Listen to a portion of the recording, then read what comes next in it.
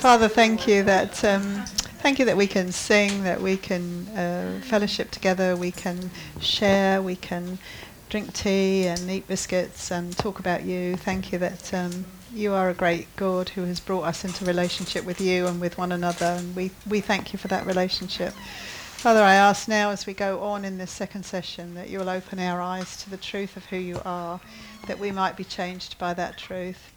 In Jesus' name, amen. Amen. So, praying for, Jesus said in Luke 11, when you pray, say, Father, hallowed be your name, your kingdom come, and to pray for the glory of God. So if you're praying for the glory of God and you're praying, hallowed be thy name, what does that cut out? Yeah. Yeah, yourself. That's a very broad statement, Kim. But it cuts out, various things. What does it include? Be specific. Kim said yourself. It cuts out yourself. Actually, we can come to him, and he does love you, Kim. So you can come with yourself and ask for things. But okay, what does it cut out? What does it include? This is like a joining in session.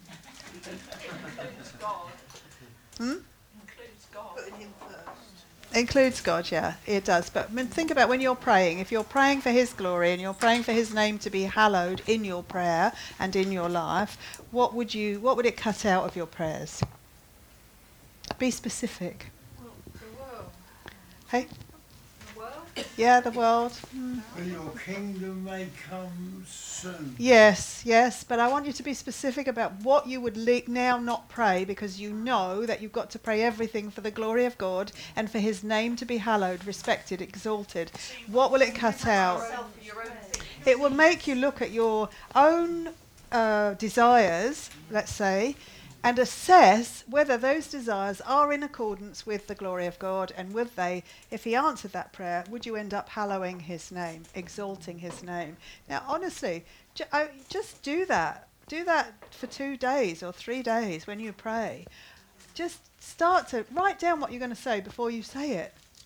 And then put it in a column. Does this glorify God, or does this glorify me or please me? Does this hallow God's name, or does this help me? Only. And see, what you're saying to God, does it really glorify him? Will it result in his glory?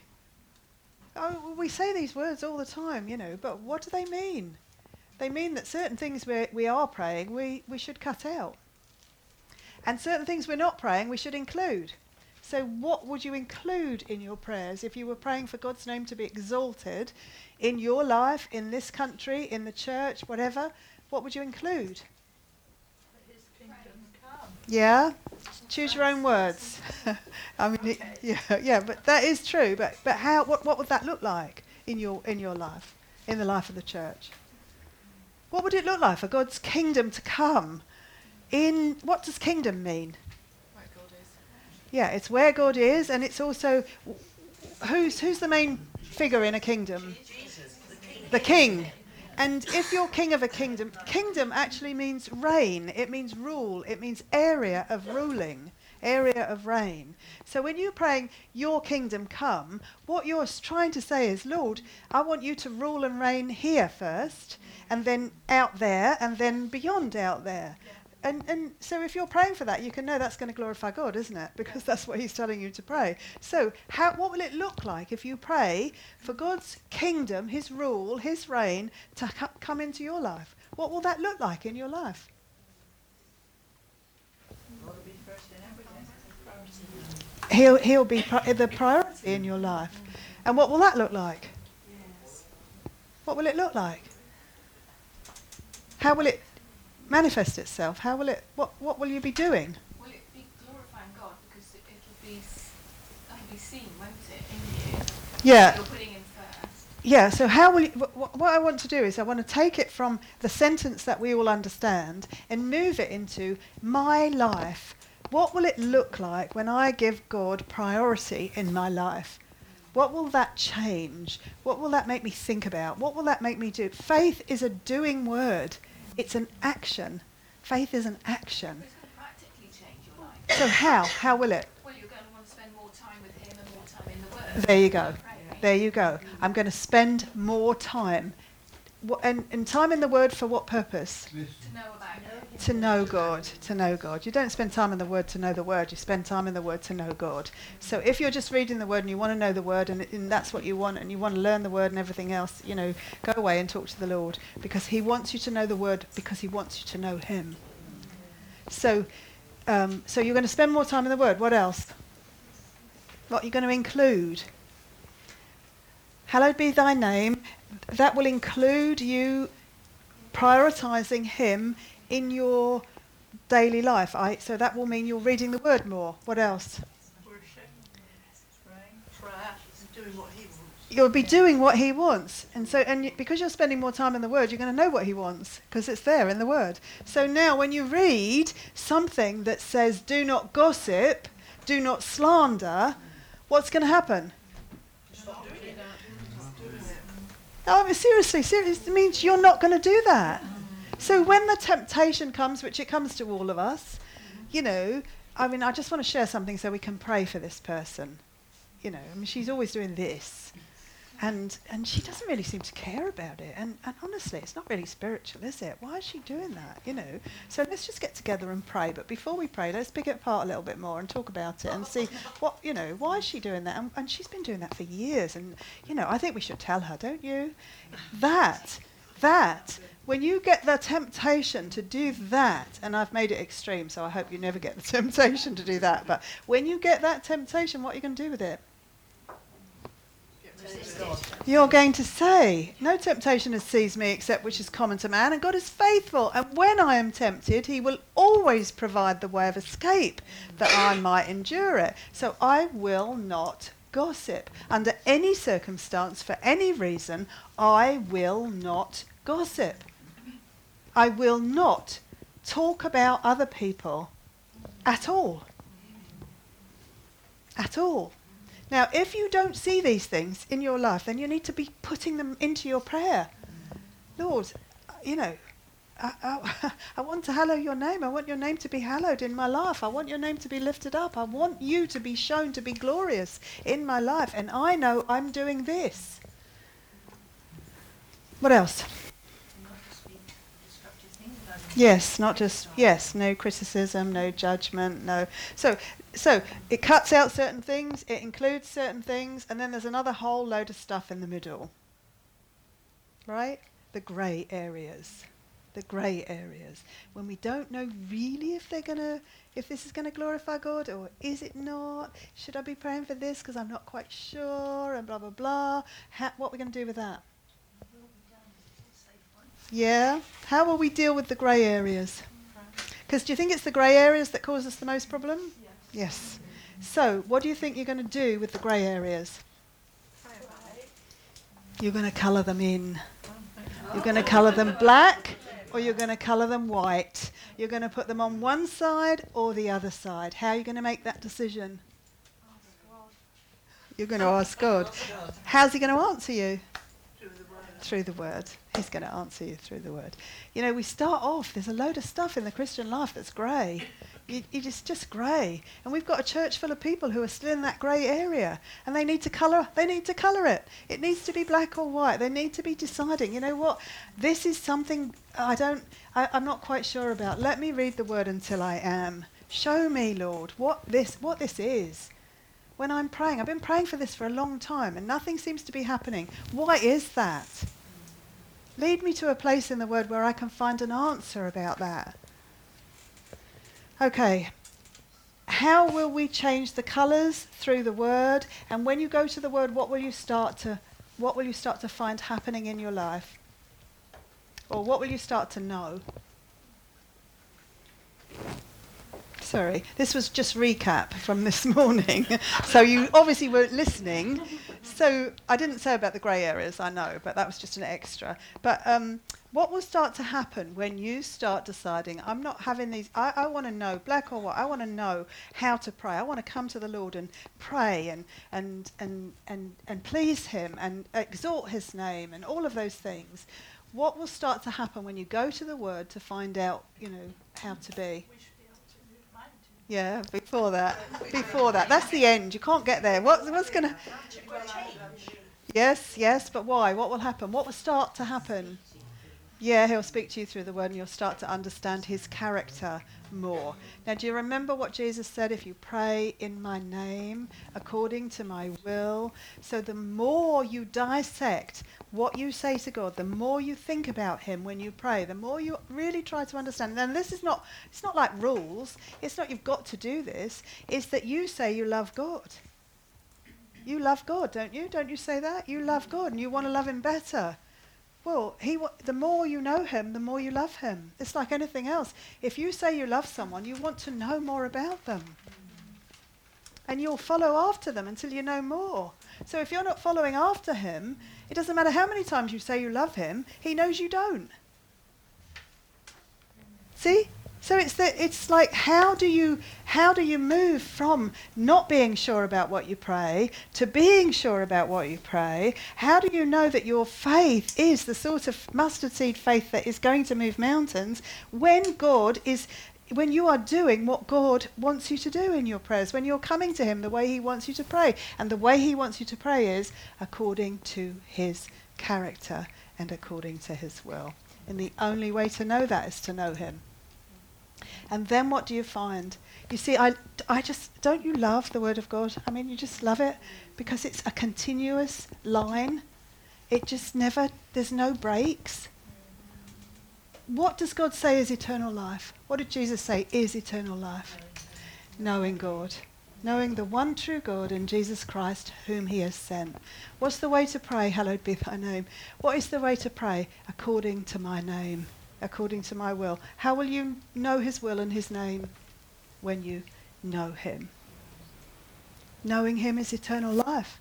So your quest to pray the way Jesus wants you to pray ends up being life to you. Life. The experience of the eternal life that Jesus said he came to give you. The abundant eternal life that he promises. Do you see what I mean? So the prayer thing, it's not that you're doing it wrong. I'm not trying to say you're not saying the right things or in the right way or you need to be on your knees or standing up or whatever. I'm trying to say the more you know God, the more life you experience and the more you are able to pray according to his will and according to his name. So Paul will talk about that process in Colossians chapter 1. So Colossians 1, verse 9 to 13. Colossians chapter 1.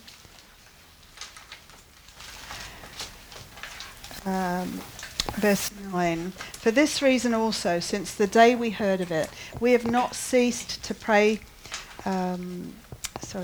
not cease to pray for you, and to ask that you may be filled with the knowledge of his will in all spiritual wisdom and understanding, so that you will walk in a manner worthy of the Lord, to please him in all respects, bearing fruit in every good work and increasing in the knowledge of God, strengthened with all power according to his glorious might, for the attaining of all steadfastness and patience, joyously giving thanks to the Father who has qualified us to share in the inheritance of the saints. Okay, what is this prayer? I mean, break it down point by point. How does Paul begin? He says, for this reason, since the day we heard of your faith and your love in the Spirit, we have not ceased to pray for you. And what's the first thing? To ask what?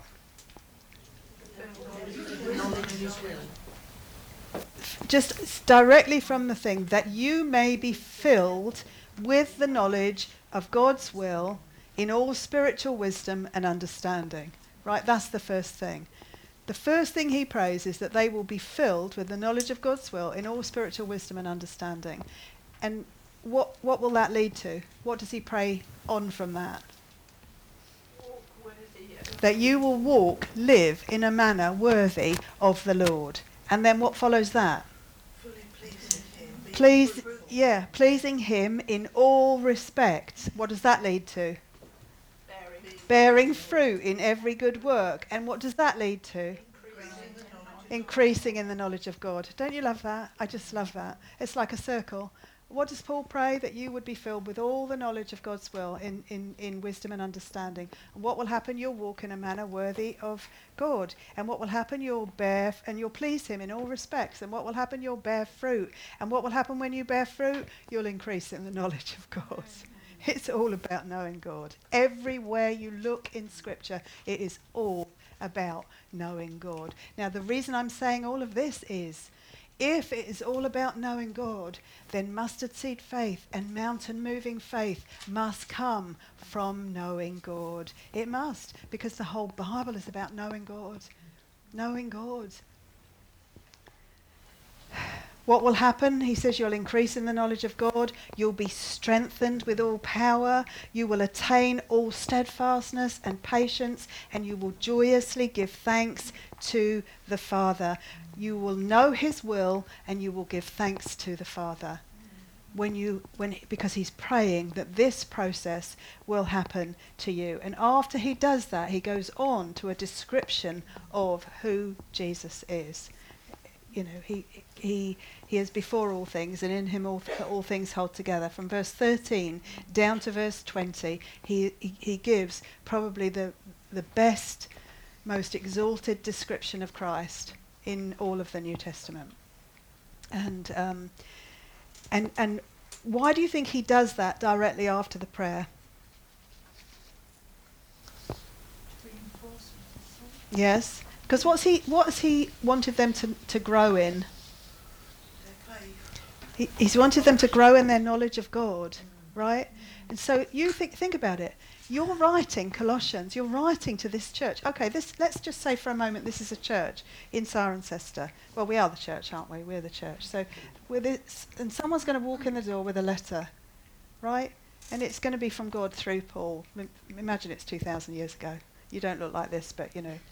So, and you're not sitting on these chairs. But so anyway, walks in the door and he's got this letter, and you start to read it. Someone stands there, or you pass it around, and you read. Paul's praying for us, and he's praying that we would grow in our knowledge of God and His will, and all spiritual wisdom and understanding.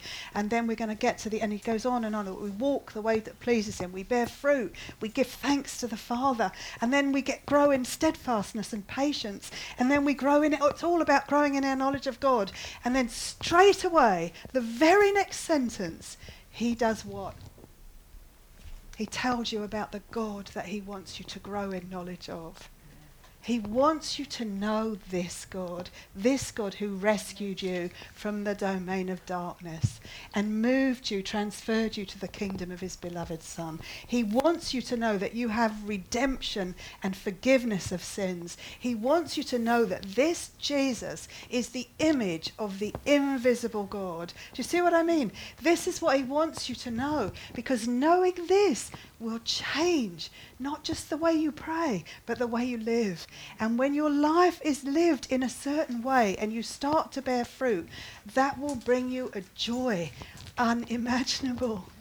You cannot imagine the joy when you know that your life, it pleases God, brings forth fruit for him, that it's increasing your knowledge of him. And as that all goes on, it will be never-ending joy. Not never-ending pain-free lack of suffering, but never-ending joy to your soul. And when your soul is in that place, even for 5 minutes, what will happen? What will be happening? You will be exalting the name of God. You will be changed. You will be exalting, lifting up, glorifying God, because your life is being transformed by the very word of God as the Holy Spirit takes it and bears fruit in your life. Now think about it. You're going to know this is going on. You're going to know this is going on. So you start to bear fruit for God, knowing you've pleased him. You're bearing fruit for God. You're going to give thanks to him. And what are you going to ask in your prayer? You're going to pray the next day. You've had that whole cycle go on, and it's still going on. You go to bed and you know I've walked worthy of this. I've walked worthy of my God, and I've pleased him, and I've borne fruit for him, and it's been so amazing, and I'm so full of joy. And you wake up in the morning. What will be your first prayer? Let me know you more. Let me know you more. I mean, don't you want to cry at it? It's so simple. is so simple because we are pea-brained sheep. Honestly. And he has to write it simply for us because we won't understand otherwise. It is so simple and it is all on the same thread. It is the same thread. Do you want to pray prayers in my name? Then know me. Do you want to know joy? Know me. Do you want to have peace? Know me. Do you want to pray mountain-moving prayers? Know me. Do you want to have a faith, a mustard seed faith that will grow and fill the earth? He talks about a mustard plant that fills the earth. Do you want that sort of faith? Know me. Know me. Come to me in my word. Ask me for the things that you know will grow your knowledge of me. What will grow your knowledge of God? That's what we would be asking for. Because that's what you would want. You would want that. Because that has brought you such joy. And you've thanked God for it. So now it's a no-brainer to know that that's what you're going to be asking him for. You're going to ask him for more and more and more of that knowledge. And when you start asking him for that knowledge, what will happen? You will get it. Why? Because God answers prayer for the glory of his name and because he loves you. This prayer is absolutely definite. This is a definite, instant answer. If you put your head in the Word of God and pray that you will know God through it, you will know God through it. You want wisdom? There it is. You want understanding? There it is. You want to be able to get through your life day by day, hard as it is? There it is. And when you start praying that back to God, okay, Paul says that I can walk in a manner worthy of you and I can please you in all respects. Show me how to do that. Show me what I need. Give me the truth. Help me to understand it. Then that is what will happen in your life. And what will be the result in you? Joy and peace. What else now? Because Paul goes on in Colossians and he says, this is this God. This is who he is. He's going to go on in verse 24 actually, to say, now I rejoice in my sufferings for your sake. And he's connecting these things. He's connecting. This is the prayer that I'm praying for you, that you grow in the knowledge of God. This is your God, and this is what he's done. And let me tell you, as you grow in your knowledge of God, and as you see what he's done and who he is, and as you start to pray, and this starts to happen in you, it will include suffering. It will definitely include suffering. It's not just Colossians. If you go to Philippians chapter 1, 2 Corinthians, Paul will talk about the sort of suffering that he has gone through. He will tell us in 2 Corinthians 12, verse 9 and 10, that he prayed 3 times for God to remove a thorn from his side, some particular type of suffering. And God said to him, my grace is sufficient for you. So you know the way he connects this, that our growing in our knowledge of God will include suffering of some description. Not necessarily all the same, but it will include suffering. What will you understand about the thing that causes suffering to you? Or what will you understand about the suffering? That God will work in it, and that actually whatever it is that is causing your suffering could possibly be a gift from God to you. It could possibly be. I'm not saying it is definitely. I'm not saying all suffering is definitely God's gift to you. But what I am saying is that if you want to grow in your knowledge of God, he will include suffering in that growth. And if you can see that suffering as his gift to you to enable you to grow in your knowledge of him, then you will continue to grow and you will gain joy and peace even from the suffering. Paul says he grew. He grew. He could write in 2 Corinthians that God was the Father of all comfort. How did he know that? Because he'd experienced it. Because he'd been in places where he needed comforting. How could he says he's been beaten, he's been shipwrecked, he's been this and that, and he lists a whole load of situations that has been caused directly by his trust of God and his willingness to go out with the gospel. This is direct suffering for the sake of the gospel. And he can look at that and say that my God says, my grace is sufficient for you. I'm not talking about the suffering that's ordinary, everyday human suffering. I'm talking about doing God's will, being called by God and asked to do a certain thing and doing it and suffering for it. And he can look even at that suffering and say, God says his grace is sufficient. And know that his grace is sufficient. Therefore, he says, I'd rather boast about my weaknesses, that the power of Christ might be seen in me.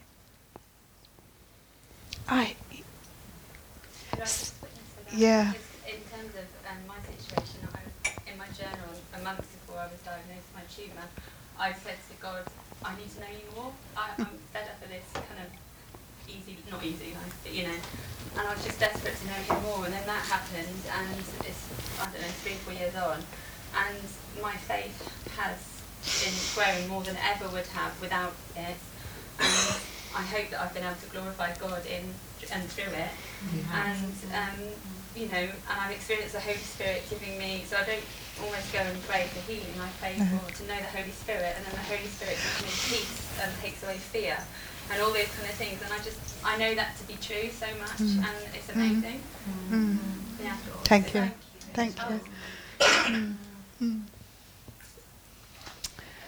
So, in terms of our prayers then, because remember we're going to pull right back now and you're wondering how I've got where I've got, but anyway, in terms of prayers to move mountains, what difference does knowing all of the above make?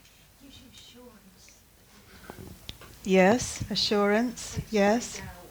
Takes away doubt, yeah. Praying to the right God. Yes, you're praying to the right God, yeah. What do you think you'll find as you grow in your knowledge of God? I mean, whatever it is that has caused you to say, as Laura has said, I want more of you, and then you've been led into this thing, which includes, a terrible thing happening, but that has drawn you closer to God. What do you start to understand about this God? Yes, faithfulness, yeah. Merciful, yeah. Yeah. Who is God? He's the creator of all things. Okay, what else? I want to get to the idea which Laura has actually said is she knows God better because of what's going on in her life. So, and she's saying that that's true. I know that that's true. That's what the scripture says. It's what the scripture says. So, what are we to understand? Who is God, first of all? Just throw some names out. He's our Father. He's the Creator. He's omnipotent, omniscient, unchanging God, sovereign God. All things have to bow to him. Nothing that has being ever had being without him. So I want to ask, do you think then, when you're praying to this God, and in your circumstances, is there anything impossible for that God? No. So does that God need you to tell him what you need? No. Does that God always work in accordance with his character and his purpose? Yes. So what can you expect when you come to him to know him better, to serve him better, to love him more? What can you expect will happen? Sorry, I don't know why you're being so dense. No. No. I can't seem to get where I'm going. I'm sorry. No. Oh, thank you, Sue. Thank you. No. So nothing is impossible for him. He knows already what we need. He always works consistent with his character and his purpose. So what can you know for sure when you come to this God and you just lay before him, like Laura will lay before him her situation and say, what can she expect this God to do? Answer. In what way? Answer. Knowledge of him. But why will he answer that? So you're coming. You're saying to God, look, this is what I've got, and I don't want this. I don't want this. And you say you're the omnipotent, unchanging, faithful God. So I'm coming to you and I'm saying, I want what you want here. I want you to get rid of this thing. I want it gone from my life. What can she fully expect God to... How will God answer her? I'm using you, Laura, because you've just opened it up. But what can you expect God to answer? Give her the Holy Spirit. Give her the Holy Spirit, yes, but... yes, but... He'll do it the right way. He will give her what she needs. What she needs. Needs for what? Everything. What's everything in this situation? That's right, Clever. What's everything? He will give her what she needs. Almost he will bypass the words. God, her words. He's going to take her words and look at her life, and he's going to say, this is what you need. This is the very best. Who's talking to me? It's Juliet upstairs. Oh, hi, Juliet. It's just come to my mind that God says that he knows the plans he has for us. And that's just gone out of my head. But he knows the plans. It's Jeremiah he has for 31. us. I know the plans I have for you, plans to prosper you and not to... Yes, thank you, Juliet. Yes, thank you. Juliet, now I've forgotten where I was. No. I'm just kidding. So, yes, he will give you what you need. What you need for what? To glorify him. Yes, but he loves you. So remember, to know him better, to love him. What do you need? What is he about? What's he doing in your life? What is he doing? He's making you more like Jesus. He's transforming you into the image of Jesus. And Taking that which was intended for evil and turning it. he is. He's causing all things to work together for your good. And for your good for what? For your good. For eternity. For eternity. Yes, for now, because Laura is benefiting. She's already testified to that. But you have an eternity. It's not just whatever number of years. You have eternity. Eternity is timeless. It's endless. We can't even describe it. Eternity is eternity. And what he is about is not transforming you so that you manage to walk around and look a bit like Jesus for the next however many years. He's transforming you, making you into the person you will be forever. He is making you the person who will be ready and prepared and who will run through the gates of heaven, if there are gates, you know what I mean, who will run through and say, right, I'm here. That's who he's transforming you into. That's what he's at work about. This time is done. Honestly, it's so hard for us to understand it because we're so physical in our thinking and so material.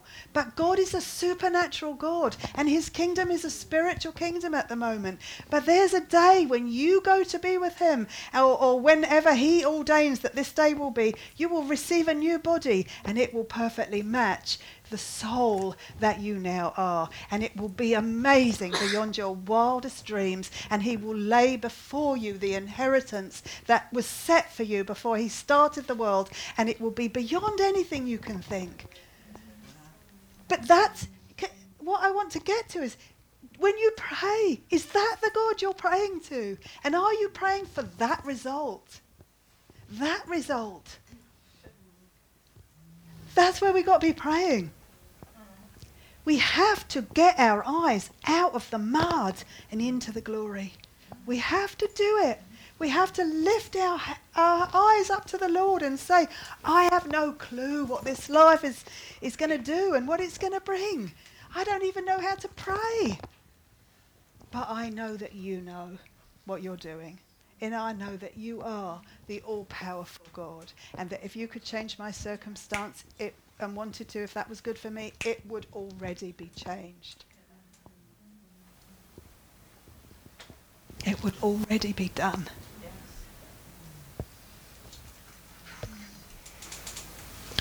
Ephesians chapter 3 verse 20. He does exceedingly abundantly beyond anything that we can ask or think.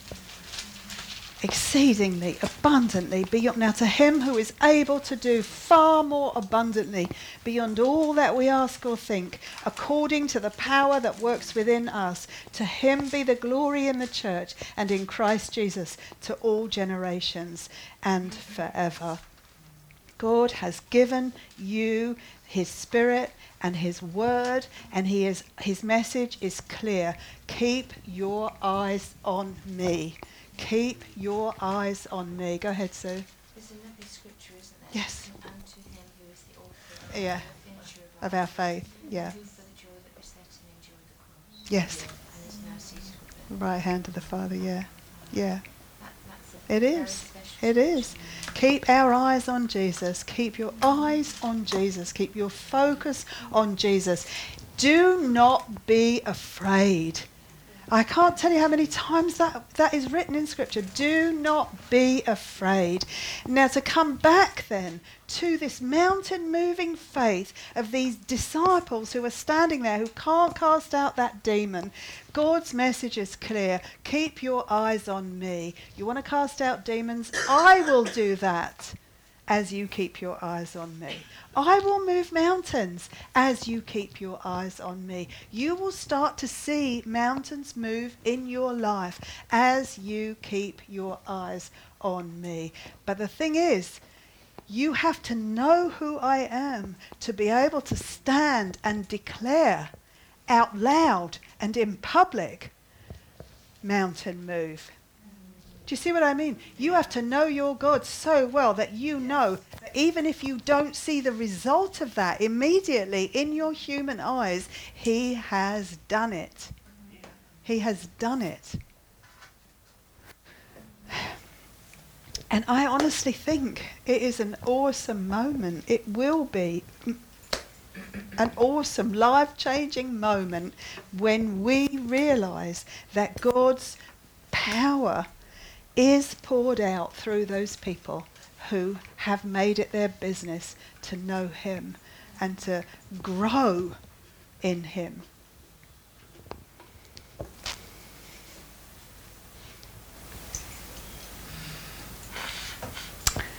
Jesus uses this mountain-moving faith in Matthew 17 and in Mark chapter 11. When Jesus uses that in those two passages, in what context is he using it? In Matthew 17, we read that at the beginning. What couldn't they do? They couldn't cast out a demon.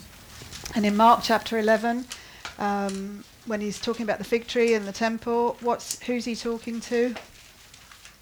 Is that Mark 11? Who's he talking to there? He's talking to Pharisees and scribes. Yeah. And what's he accusing the Pharisees and the scribes of doing? Hypocrisy. Which was meaning what? What they were leading people astray. They were feeding them with lies and fake stuff, which was meaning that they would not lay hold of the kingdom of God. They would not. He kept saying, repent, repent, the kingdom of God is at hand. Repent, repent, the kingdom of God is near. And on and on and on and on. Now, what sort of a kingdom of God was he talking about? Yes. But in what way, Anne? In what way? Because we've got to be really clear in this mountain-moving faith and the way he uses it, what sort of a thing is he trying to explain to us? What's the kingdom of God now? How do you see the kingdom of God now? Through the church, it should do. Yeah, I know, but yes, sorry, it's me. Let me. Spiritually, who said that? Thank you. Spiritually, it's a spiritual kingdom, isn't it? We can't see it with our human eyes, and we struggle so much Because we can't see it. Because we are a physical people and we want physical results. But Jesus talking about say to that mountain, be moved, is using, and cursing the fig tree and the demon coming out of the boy, he's using physical examples then to tell us about a spiritual reality. When he was moving around casting out demons and talking to the Pharisees and the scribes, why was he doing that? What did he say about that? What was he trying to do? Yeah, but think about who is he? Who is he? He's revealing who he is. What does he want? I mean, he says, I came to the lost sheep of Israel first. So I came to the sheep of Israel. What does he want them to do? Recognize him as the Messiah. What would have happened if he did? If they did? I mean, don't go on for 2,000 years, but what would have happened then if they had? His kingdom would have come physically on the planet then. Now, we know God knew they wouldn't, and so but that's all God's plan, right? So all we know is he came to reveal the Father to them. He was the Messiah, the Saviour, and he came to set them free, but they would not have it. So instead of a physical kingdom, so all of his things that he was doing, what were they to show? That he's the physical, he is the king, he is the Messiah. And he was doing signs in their presence to prove that. I'm the coming king. I'm the one you've been waiting for. I'm the Messiah. John the Baptist was Elijah. If you will have it, he was Elijah. He was saying to them, I'm the king and I'm here. I'm here. The king is here. That kingdom could have come then had they received him. But they didn't. So all of those signs that he was doing in a physical way to start a physical kingdom, what are we now experiencing?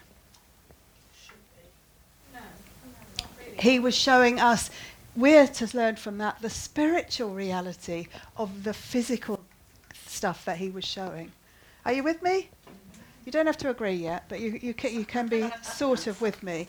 What I'm trying to say is, Jesus is not on the planet. He's not ruling physically from Jerusalem. Israel are not restored to their rightful place.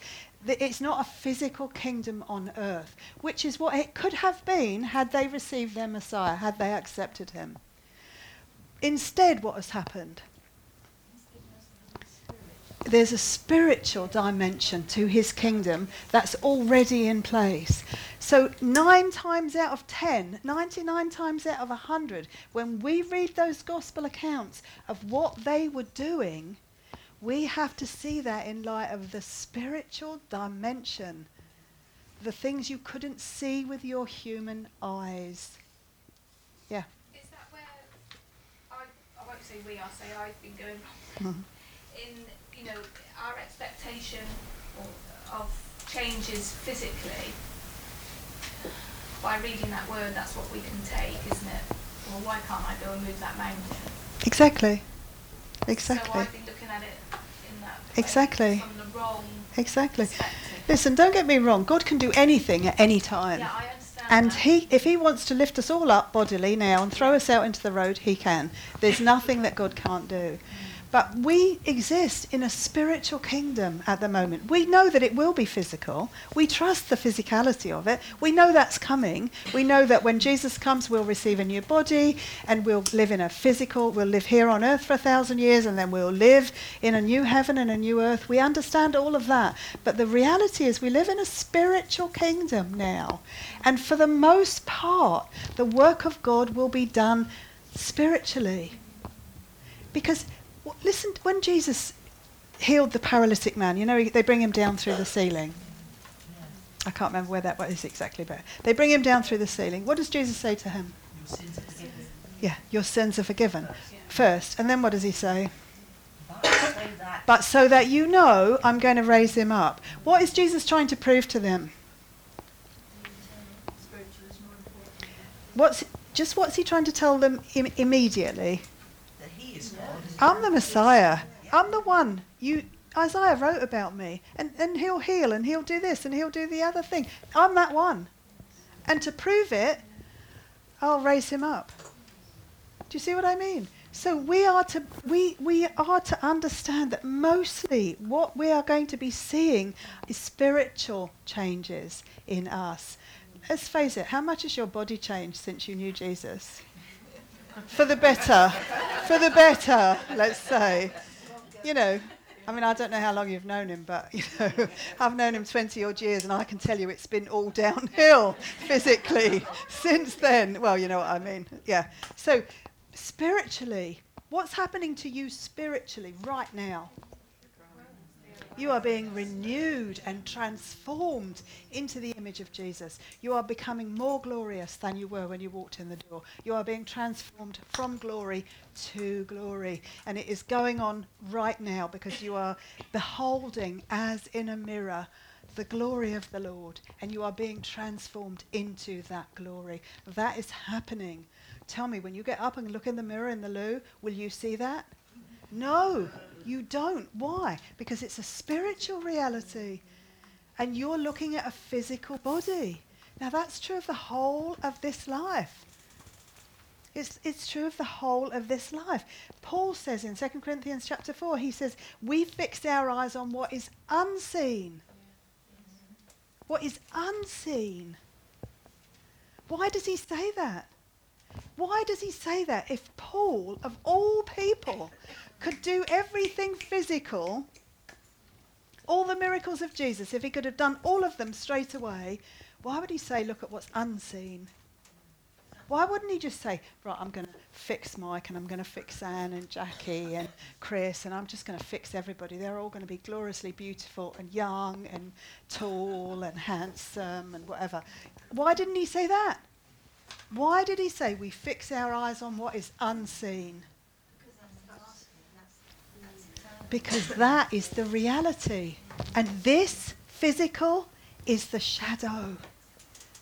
For you and for me, we now belong to a kingdom that will never end. We have eternity. And this physical, he'll say in 1 Corinthians 15, this mortal will put on immortal. This perishable will put on imperishable. What do you think God is most concerned about with you? Do you think he's concerned about a body that is decaying and corrupt? Well, yes, he is, of course, because he loves you. But what's he most concerned about? He's concerned about your soul that you can't see and your spirit. He's concerned about this girl, this woman. I mean, there's a lot of changing needs to go on in her. There's a lot of transforming that needs to go on. I better do everything I can to get her into my word, to get her to understand my word and to be able to receive the Holy Spirit's power to be changed on the inside, because it's the inside that will last for eternity, not the outside. My is within you. Yeah. It's not that. I'm not saying that God is not concerned about your physical body. He's concerned about every part of you. I'm not saying that he's not concerned about this world and what goes on in this world. He is. He died for this world. He died for every single person who has ever been born or ever will be born. He is concerned about what happens on this planet. But if you come to him and you give him your life, he is going to be concerned from that moment on with your eternity, because your eternity is eternal. Yes, he wants you to physically enjoy the benefits of his Holy Spirit, but it may not always look the way you think it's going to look. And do you think that's why the world finds it so difficult to engage with Christianity? Because generally speaking, particularly in the West, it's so obsessed with physical, material stuff. Yeah, absolutely. The more sort of civilized we become, the more advanced absolutely. It's all about absolutely. Absolutely. How does the world judge you? By what you have. What you have. How does God look at you? Who you are. Who you are. And who you are is not what you have. Who you are is not how you look. Who you are has not really anything to do even with your body, because your body is not who you are. Your soul is who you are. We are body, soul and spirit. And your soul is the thing that is being changed. And that is being changed into the image of Christ. And God will use anything and everything to work that transformation in you. Amen. So, if you want to be able to move mountains, or when Jesus uses that phrase, moving mountain type of faith, what's he trying to do? To them, what's he trying to do? He says if you've got a mustard seed faith, you'll be able to say to that mountain, move, and it will move. In what dimension is he talking about? Spiritual. He's talking about a spiritual dimension. It's not that he can't move a mountain. Of course he can. A physical mountain. But he's talking about spiritual mountains that you will be able to, that God will move through you, through your prayers. And so think about it. Whether other people ever see that mountain move is not important. So think about it. You're praying for, I don't know.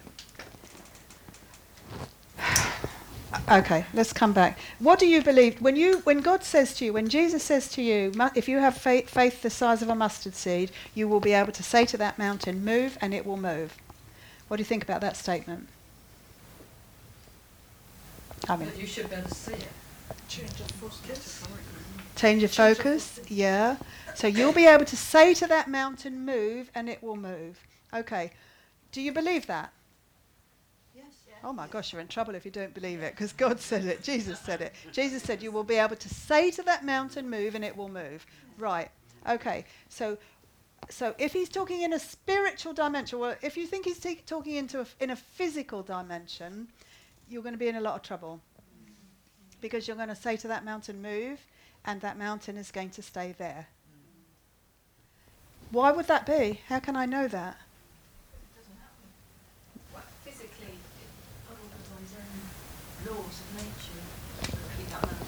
Exactly, because God is going to determine when he destroys this earth, and God is going to determine when the mountains will split, and that won't be until Jesus comes back. So we're talking a spiritual dimension. Now, if the other people see the reality of that spiritual dimension, does it matter? No.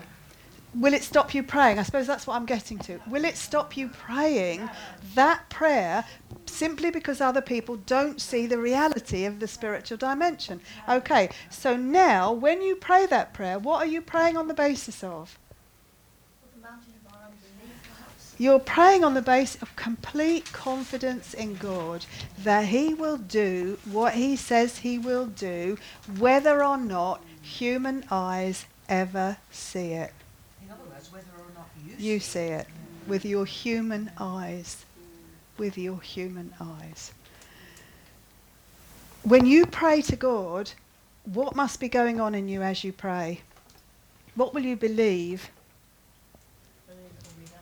That he answers prayer and that he will do what you ask. Now, we've already gone through the list. You're going to change the grey into black or white. You're going to only pray for those things that glorify the Father. So if you pray for only those things that glorify the Father,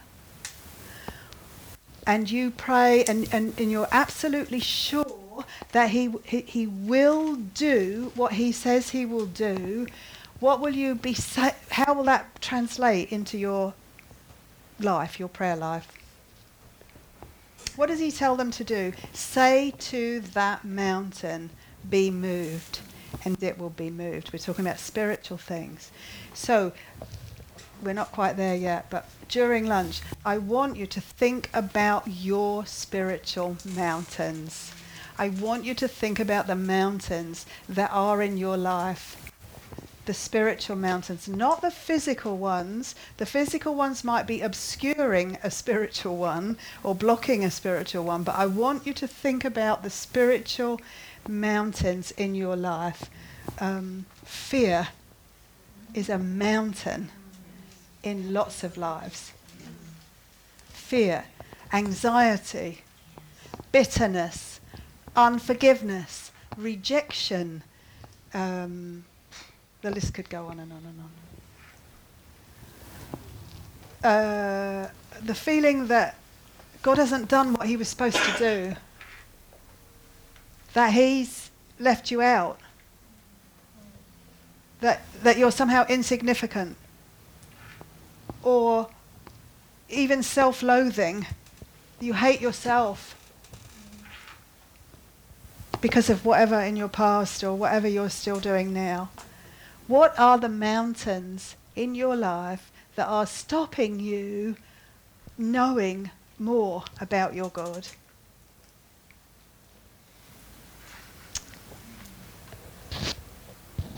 What does Jesus, when he says about these mountains, what does he say? He says that they must say to this mountain. What do you think he means by that? Sometimes we have to speak out. Yes, I think so. I think always we have to speak. I'm not sure that it's positive in that way, Maureen, but we do have to speak. We have to speak out. What will stop you speaking against a mountain in your life, especially in the presence of other people? Lack of faith that he's going to change it. And would there be sometimes an occasion where you didn't actually really recognise what the mountain? oh, possibly, yeah. That's why I said right at the beginning, got to be asking God, what are the mountains in my life that's stopping me? Yeah, right at the beginning. But Speak out, and it doesn't happen. there it is. There it is. If you speak out, but you see, Jesus is saying, speak to that mountain. Speak to that mountain. Now, with all that we've looked at about prayer and about the character of God and about the will of God and all of that, why would we ever think it wouldn't happen? Well, I think the problem would be if you're speaking out, and you're speaking out perhaps to unbelievers. No, we're talking about... Okay, so you're talking about a spiritual dimension. But if you're trying to move a mountain in an unbeliever, the only way that mountain could ever be moved is if they come to the Lord. So this moving mountain faith is for believers. It's for believers. So yes, we're going to... Jesus took it in a physical way to the demon-possessed boy, right? But we're going to take that in a spiritual way. Now, think about it. You cannot be possessed by a demon if you are a believer in the Lord Jesus Christ. You can be attacked, you can be vulnerable to them, you can give them a little bit of a hook in your arm or in your leg or wherever you do, but you cannot be possessed. Why not? Because you have the Holy Spirit, and everywhere God went, everywhere Jesus went, demons fled. They can't stay in his presence. So if for no other reason, if the Holy Spirit has taken up residence in your home, there's no room for a demon in your heart, in your soul. So given that now, the only mountains that would be in your life are what? The ones you allow to stay, or... I mean, the spiritual ones will be the ones that you allow to stay, and other ones that you're getting, maybe physical things in your life. Why would they be there? Because you're in a physical body. Yes, but we said it right at the beginning that maybe, not right at the beginning, but I did say that maybe the mountain, the physical mountain that you're facing in your life, your circumstance, your health, whatever, might be the gift that God has given you. And he's given you that gift for a reason. What would the reason be? That you might know him better, so that the internal spiritual mountain would be removed. So if you've got a physical thing going on, let's take Laura. She said, sorry, Laura, but she took her brain tumour, and that's a huge mountain. And so she's coming to the Lord, and of course we're all praying, please remove that tumour. But what she's recognising is that God has been at work because of that tumour, and what he's removed largely in Laura is the mountain of fear. Now, and probably others as well, but that mountain of fear. So a physical thing has actually been used by God to remove a spiritual thing and to bring her closer to God. So when I say identify the mountains, initially, of course, you're going to look at the physical things. What's the mountain in my life? A physical mountain in my life is that my husband is not a believer.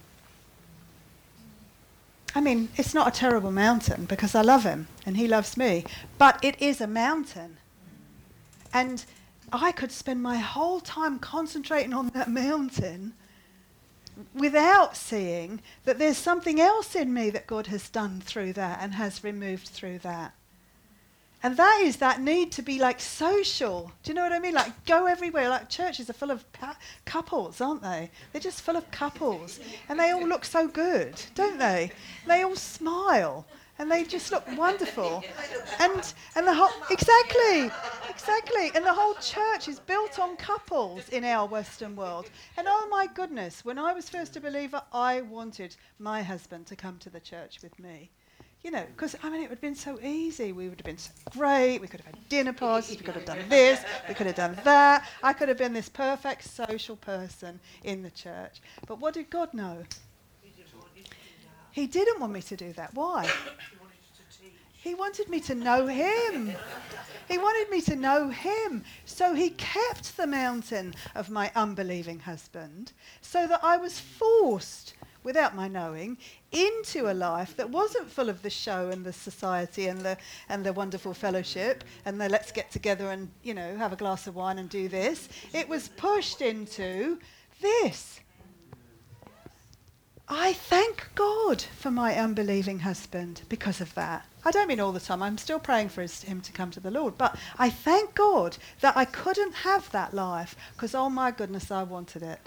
I wanted it because that would have just been an extension of my ordinary human life. Do you see what I mean? So find your mountain. Look at your physical mountain and ask yourself, is God leaving that there so that something else in you, in your spirit, in your soul, is going to be changed? And if he is, whatever that mountain is, it's his gift. It's his gift. He has taught you both patience. Yes, it is. Patience, yeah. Jesus, sorry, Mike. You have need of Patience, yeah. Yeah. And also the faith of believing where is. Yeah. That's What did you say? The faith of the believing wife? the faith of the believing Spouse. covers for his husband. Yeah. I think it, the word cover doesn't mean cover necessarily. It does mean that it sanctifies, it sets them apart. So my husband is set apart by my faith, and I always think about that he's been in a place where he's heard about God for 20 odd years. So God really has put him in a place where he can hear about God. And actually, I always tell my husband, so that actually makes it worse for you if you don't believe, because God will say to you, but what did you do with those years? You know. But yes, I am kind to my husband sometimes. I'm not. Jill knows. Jill's been my friend for years and years and years. She knows my husband.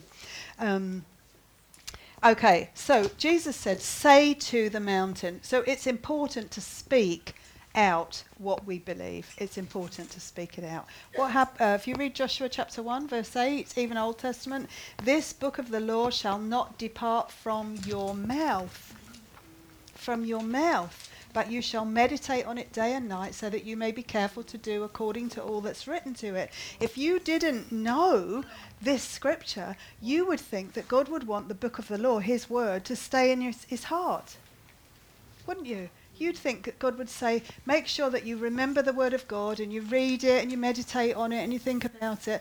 But he's saying, make sure it doesn't depart from your mouth, i.e. speak it out. Why? Because there's power in the spoken word of God. What did the spoken word of God do for you? It's the gospel is the power of God unto salvation. The spoken good news of God is the power of God unto salvation. You somehow, some way heard the gospel.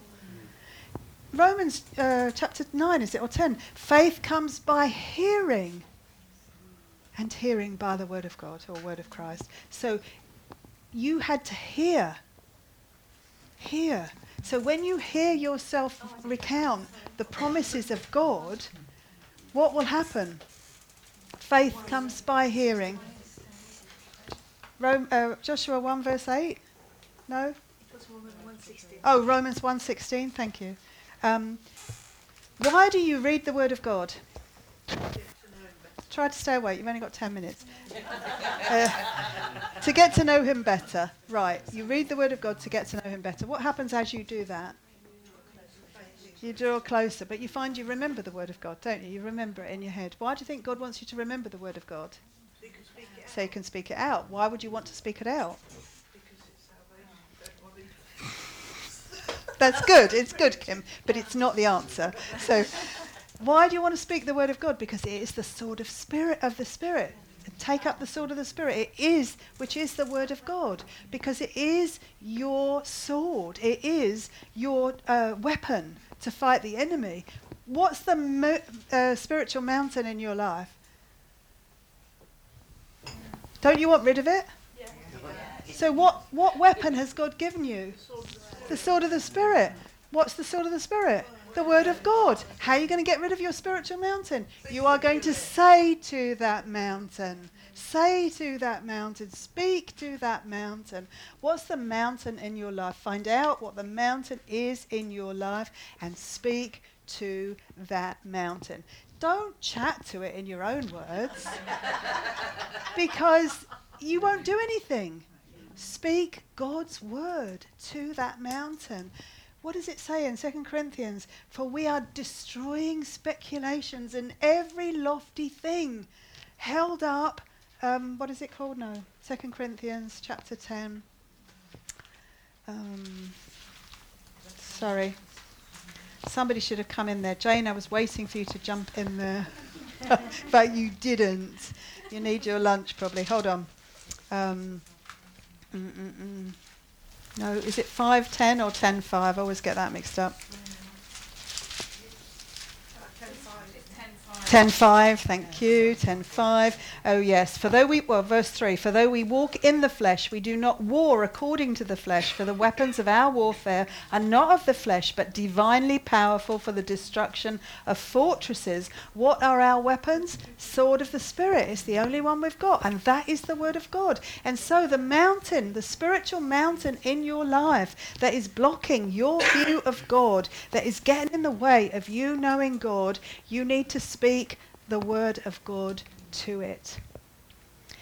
But it's no good just coming to it and saying, well, God says that if I say this, you're going to disappear. Right? Because you need to say, whatever it is, my God has told me. So I don't know what it is. Maybe you've got a sin that is just keeping on and keeping on. You can't be rid of it. What are you going to say to that? That's a mountain in your life. It's a mountain. It's stopping you getting closer to God. It's spoiling your joy. It's keeping you from Him. What are you going to say to that sin? There's that verse, there's no temptation. No temptation has seized me except what is common to man. And God is faithful. And when I am tempted, He has promised to provide a way of escape that I might endure it. Therefore, I will not fail. And when you do, sometimes, and the mountain appears, what will you say? My God says, if I confess my sins, He is faithful and just to forgive my sins and purify me from all unrighteousness. These are things we have to speak out. We have to speak out. Why was Moses denied entrance into the promised land? Yeah, but actually, what does it say? What was he supposed to do? He was supposed to speak to the rock. Why do you think God said speak to the rock? Because He wants everybody from Genesis to Revelation to understand His word is powerful for the destruction of strongholds and for the moving of your mountain. His word is powerful. Say to this mountain, move, and it will be gone. Think about David when he spoke to Goliath. What did he say to Goliath? David, can you remember?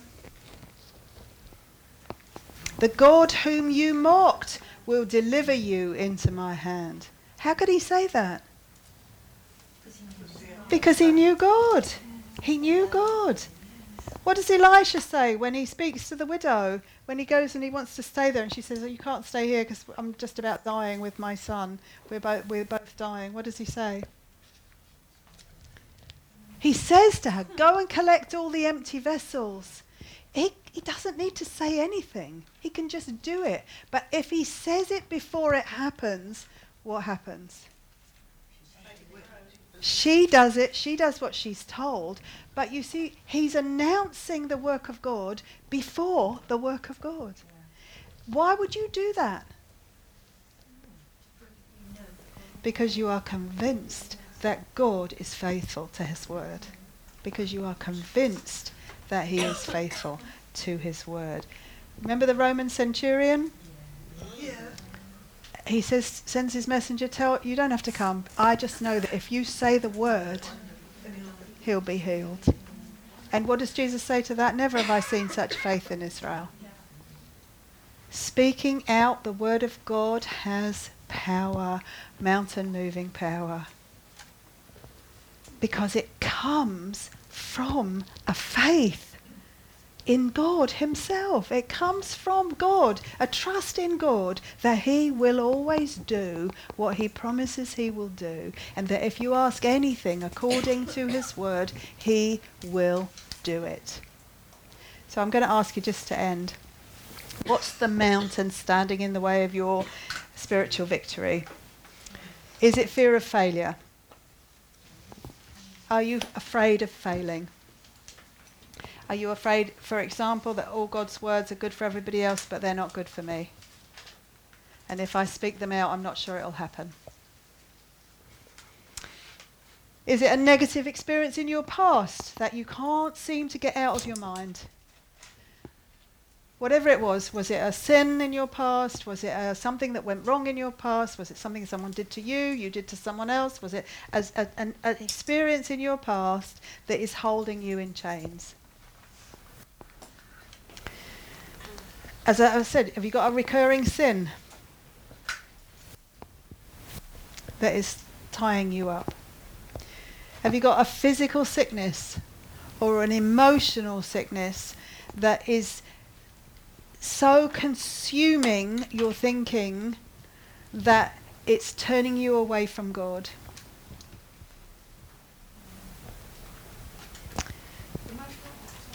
Emotional or sickness or spiritual sickness. So how are you going to begin then? Answering those questions. How will you begin to attack that mountain? Yeah, ask him to reveal what your mountain is. And then what will you do? Okay, so maybe you're... Okay, so let's say you don't have a lot of discipline, you don't like routine, you're not sure you're going to be able to do anything. Mate, you're not going to be able to finish something that you've started. You're not going to be able to discipline yourself to carry on in it. What scripture might you speak to yourself or out to the mountain? You always quote this one, Wendy. You do, always. It's one of your favourites, and I love it. So what is it? That you might compromise something because you just, you can't just, or you don't quite understand something and you don't go to the Lord about it, and you say in 2 Timothy 1 verse 7, for God has not given us a spirit of timidity, but of power, love and a sound mind. I am going to do this. And I know I'm able to do it because God has not given me a spirit of timidity, but of power, love and a sound mind. What about bitterness? You've got bitterness in your life, and maybe several things that you're bitter about, and it's like a huge mountain. What are you going to do with that mountain of bitterness? Okay, well the mountain's roots go deep as the height. So, okay, let's say the root of this, or the go ahead. Google it and ask for what I've done about a particular issue. Ask verses. In the Bible, because I didn't know them. Yes. And then I can just look at one of those verses Yes. Calling in and keep repeating it actually. Right. What will the verses be about bitterness? Forgiveness. Forgiveness. It will be forgiveness. It will be forgiveness. If you say to God, I've got a mountain of bitterness and this is what's happened to me in my past and this is, this, he will always point you to verses about forgiveness. Because you need to drown your mountain of bitterness in a sea of forgiveness. It's like there's no other choice. Now, the only reason you'll do that is because you believe God. And you believe that bitterness is holding you from God. And you want rid of it. And he says you've got to forgive, so I've got no choice. I'm going to forgive. We can't do it often in our own strength. No. Because we believe No. that God will enable us to do it. Yeah. And we have to remember that God will forgive us. Yeah. Yes. All of those things. Can I just share something else? Please, Jane, yeah. Please So, do. just going back to sort of the physical and the spiritual, which we were talking about a little while ago, and being changed. It's that being changed from one degree of glory. We have the Holy Spirit in us, and we're clothed in the righteousness of Christ, which is glorious. We can't see it Yes. at the moment, Yes. physically. Yes. When we get to heaven, we will see know. it Praise because the we'll be Lord. clothed in this wonderful, glorious new body, which we're all looking forward to, I'm sure. Yeah. But also that I'm just going to speak my own testimony in this, that sometimes we think and we can be told, oh, you've got this problem, Right. so I'm blind, therefore obviously God wants to heal you of that. Right. Obviously, of course he does. So therefore you spend your life running around, Yeah. possibly, I didn't necessarily, but some people do, running around looking for this healing, Yeah. this physical healing.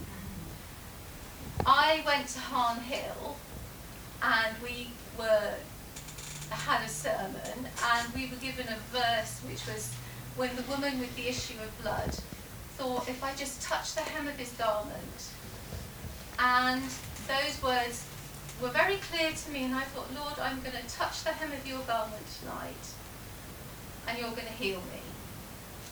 So I went forward thinking that he was going to heal my physical sight loss. And he most certainly did heal me, but it wasn't in the physical. No. Because he knew what healing I really needed. Yeah. And sometimes we Yeah. think, because we can see the physical, that person needs to be healed of A, B or C. They're blind, they're deaf, they can't walk, they can't move, whatever it might be. And maybe God will do that.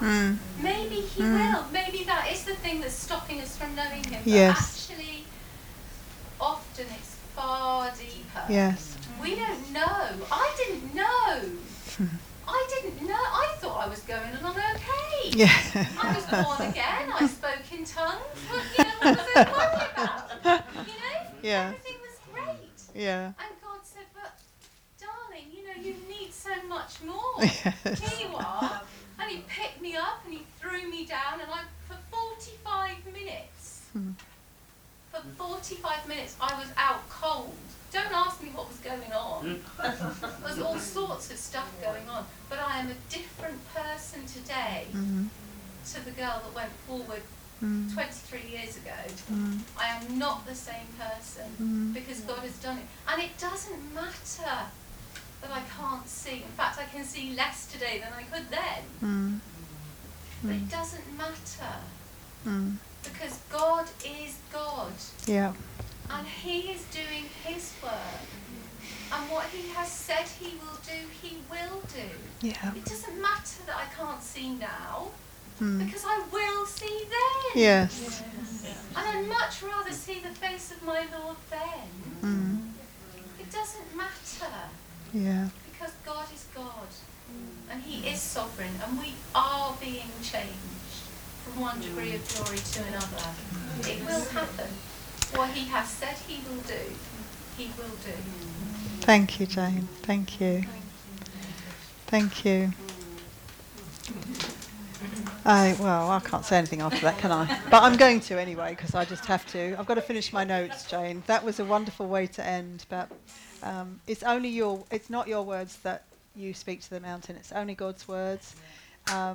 When you speak them out in that sort of way, and it's in a prayer. I'm not saying that you're going to speak and God's going to do just because you've said the words. I'm not saying that. We've had the whole morning backing up that you're coming to him in accordance with his character and his name. We're not talking about naming it and claiming it. We're talking about standing on the word of God for the spiritual growth in our lives. That's what we're standing on. You've promised. And so when things come against us in whatever way, shape or form, we are going to stand on the promises of God that say, God is only working good for me. He is only working because he is a good father and he only gives good gifts.